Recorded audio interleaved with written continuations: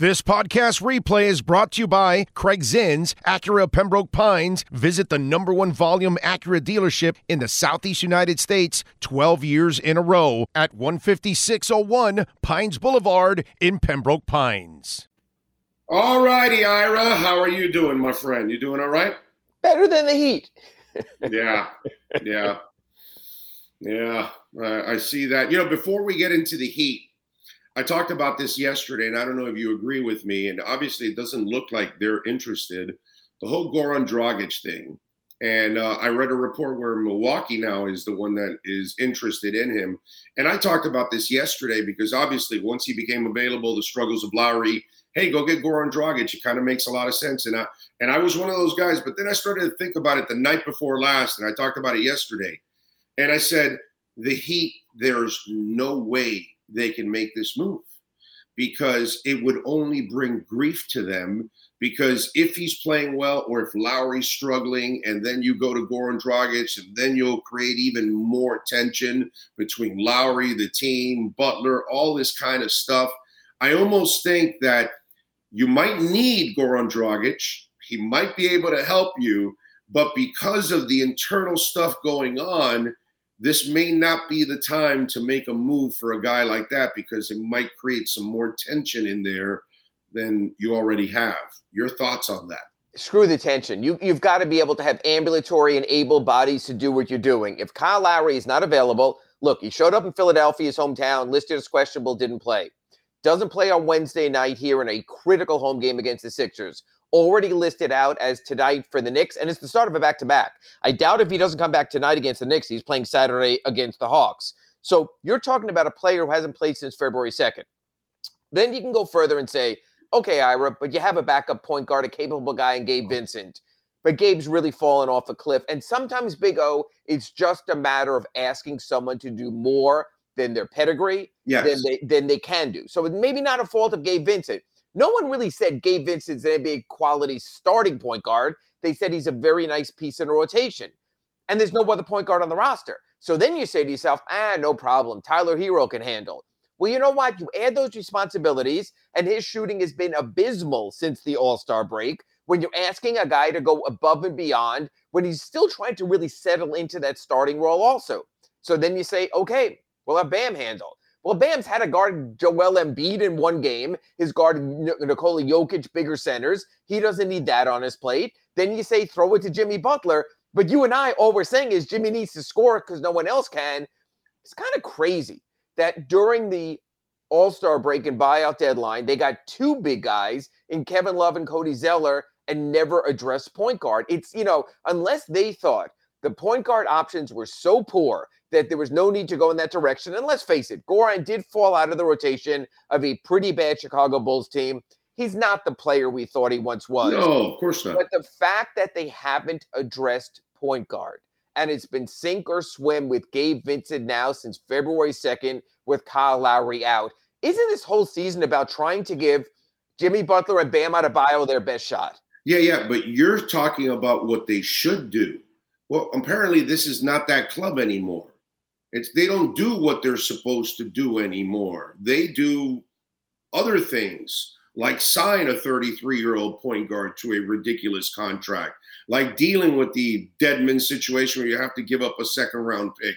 So they're not, and that's why they accommodate their players more than anything else nowadays. Whereas, Riley was a little bit more ruthless back in the day. I don't see that ruthlessness, and that's why I don't think they'll do that now. And that's why maybe we haven't heard anything of Miami and Goran Dragic. And then the next question is, who do you cut for Goran Dragic, right? And that's the other debate, amongst it. And again, are you hanging on to guys that really aren't that good? Are you really? You have two ways to go. And one of the guys, and like you mentioned, the loyalty is to a Haywood Highsmith. And look, he's been a terrific emergency fill-in when you've needed him. But now you're down to brass tacks and have to win in the moment. And yes, it is cruel and unfair for a guy who's busted his ass and done nothing but everything you've asked him to do. But like you said, it's a business. Godfather Pat Riley would approach things as it's a business. He would trade Eddie Jones if he had to. He would trade a young and upcoming Caron Butler if he had to. My whole point on this center point guard is this. I'm not worried about chasing mistakes. You keep talking when I come on here and have accurate Pembroke Pines reports about the bad Kyle Lowry contract, and I don't disagree. I'm just moving forward. I'm moving forward from Deadman. I'm saying to myself, in this moment right now, how can the Heat not give itself a better chance with at least one more point guard on the roster? Agreed. Because we've got to make this work with Kyle Lowry. Screw that. Don't worry that he's getting paid. But if they're not making the move, then what's the reason why? The reason why is trying to make it work, is trying to justify that Kyle will come back yet and will be on that white horse leading the Heat back to the playoffs and out of the play-in, and we're waiting and waiting and waiting and waiting and waiting. So again, there was hope on Monday. There was hope on Wednesday. There was hope for Friday today. There had been hope for this weekend. Now there's not. That's the thing is, if your trainers are doing their job, which I believe they are, and giving you the proper medical information and saying he'll be back this day, or this day, there's been enough time to address that. Instead, they added another center in Cody Zeller, and God bless him, he's played well. But there's a glaring need, I think, elsewhere. This team is struggling. The offense is horrific. And they've really told Gabe Vincent, God bless him, it's Gabe or bust. That's a lot to put on the kid. Well, I know. And this is not a team that used to justify shit. They used to get rid of you and move on. And that's because they used to be able to get rid of you, because they didn't wait too long, because they had a point where they said, okay, not working or going to be overvalued. Let's move on from it. They're past that point of no return with Kyle Lowry. They're past that point of no return with Duncan Robinson. That's the problem. So, I mean, look, you know what? A new point guard, you know whose position he could take is Duncan Robinson's, who did not play in the primary rotation at all on Wednesday night. Clearly is not part of the rotation, but he has 4 more years in his contract, or 3 more years, at $50 million plus. So all of a sudden, you sort of get tied up by all that. So I know Hall of Heat Nation is saying, don't worry, expiring contract. You'll trade Kyle in the offseason. Not that easy. Duncan Robinson, they'll find a taker. Not that easy. Well, no, that was hard. If it was that easy, it would have been done by the February 9th NBA trading deadline. Yeah, no, it's that's the other thing, that they are signing deals that definitely are not movable after they sign them, and that's been a really rough go for them. All right, so what's the deal with Jimmy Butler? Jimmy Butler has a sore knee that caused him to miss 9 games. I believe I was listening to an internet radio show, the Big O show. Oh, and Big O was talking about how when you sign an older player, you're going to have injuries and aches. It's part of all of us getting old. That's what's happened with Jimmy Butler. He has sore knees. Shocking for a 33-year-old NBA player who played humongous minutes at the start of his career. I hope Jimmy can push through it, but here's the problem, Big O. Each of the next 3 weekends, the Heat have a back-to-back. Tonight, New York, at home tomorrow against Atlanta. Both very big games. Next week, they have Cleveland on Friday at a tougher-than-you-thought Orlando team on Saturday. And in 2 weeks, at Chicago, at Detroit. So if you have to measure minutes for Jimmy Butler, and you have 3 huge back-to-backs coming up, including one late in the season at Philly and at Washington, that's the problem. That there's not enough plan Bs on this team, because either the rotation didn't work out how you thought, players are underperforming, or injuries have gotten in the way. So there's been a lot put on Jimmy Butler's plate. And again, I know he's missed 15 games. It might seem abnormal, but you know what?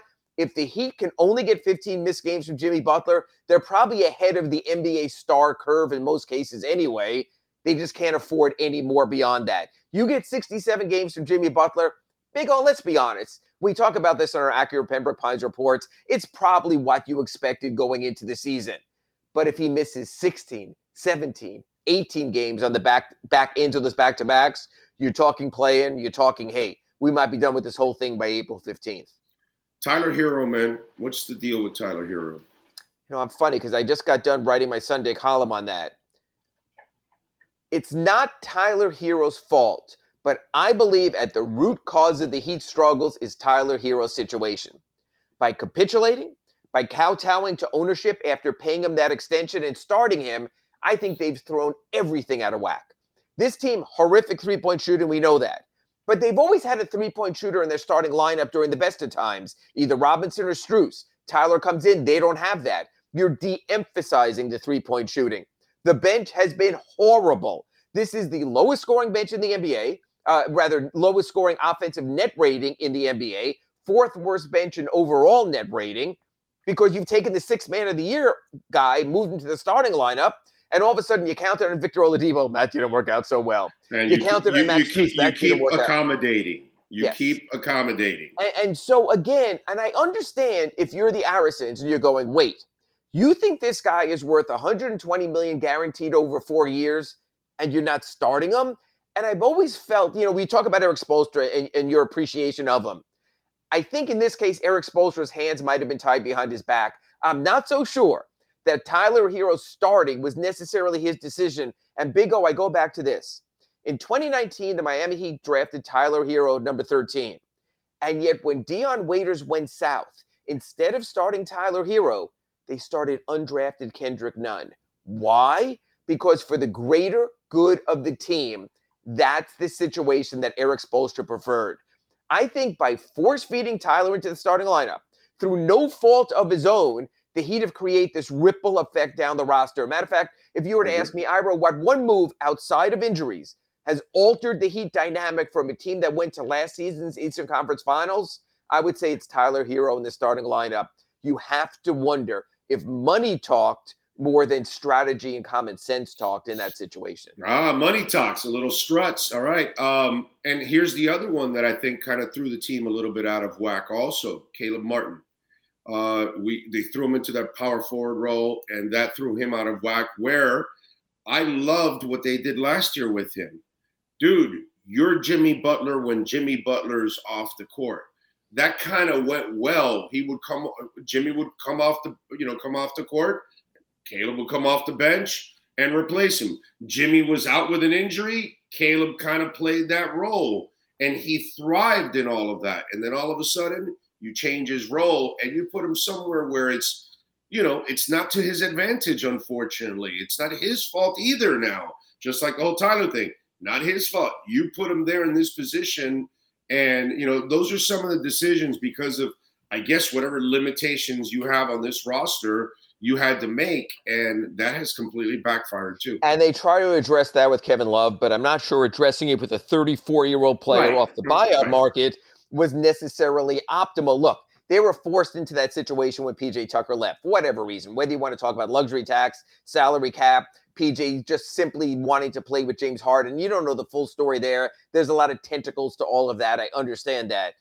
So the Caleb Martin thing had to be a strategic thing. Erik Spoelstra played it out. I got to tell you, Big O, the starting lineup still has a positive net rating, so it hasn't been a failure. My point with Tyler being is the bench has such an awful net rating that it's hurt them there. You can make the same argument with Caleb Martin. Again, you're not trying to set a lineup. You're trying to set a rotation.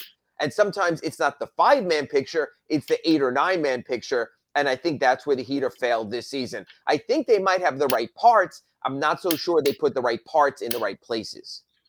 Knicks are 10 games over 500. Heat are only 3.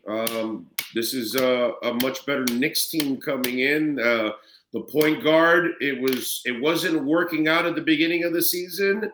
Now the Jalen Brunson experiment has obviously worked out for the Knicks. Yeah, February Eastern Conference Player of the Month. Everyone sort of scoffed at that contract. It's proven to be a valuable contract. Give the Knicks credit. They went out. They had a need that they addressed it. It's not shocking the Knicks are favored tonight. And it's going to be awful at the arena tonight with all those Knicks fans. Believe me, be thankful you're out of town, Big O, because that's not going to be a great atmosphere. And I think when you look at the situation, the Knicks are a better team. They are a more talented team. They are a deeper team. So it should not be a shock. If you're talking about the Heat getting a top 6 playoff seed, it's all about catching the Brooklyn Nets. You are not catching the Knicks. I know the Heat have 3 more games, including 2 at home at Miami-Dade Arena against New York. But you know what? Being a basketball person and analyzing the rosters, with Julius Randle playing well, with Mitchell Robinson coming back as a double-double, high-percentage offensive machine, with R.J. Barrett being at least the equivalent of a Tyler Herro, with Jalen Brunson being better than anyone that the Heat put at point guard, right now the Knicks are the more talented team, and they're the more athletic team. And that's the problem. The Heat are slow and unathletic. You get a team like Brunson and the Knicks out there running in the open court, you get in trouble also. Knicks are better. This will be a big win for the Heat. Shouldn't be expected. It's just needed. And that's the thing. Knicks tonight, Hawks on Saturday, Hawks on Monday, Cavs on Wednesday, Cavs on Friday. It's not like, oh, the Heat are at home, it's going to solve and be a panacea. It's not. They're playing tough teams, and they have to play a lot better than they have recently. What do you got going on in the Sun Sentinel leading up to this next game? Posted a story this morning. I said, everyone thought, okay, we're going to evaluate our impending free agents in the playoffs. How will Max Strus stand up there? How will Gabe Vincent stand up there? Maybe even Yurtseven coming back there, or Haywood Highsmith with a team option. Well, now all of a sudden, they might have to do those evaluations now. There might not be playoffs. There might not be a playoff read on Max Strus, who was very good in last year's playoffs. There might not be a playoff read on Gabe Vincent, who was very good in last year's playoffs.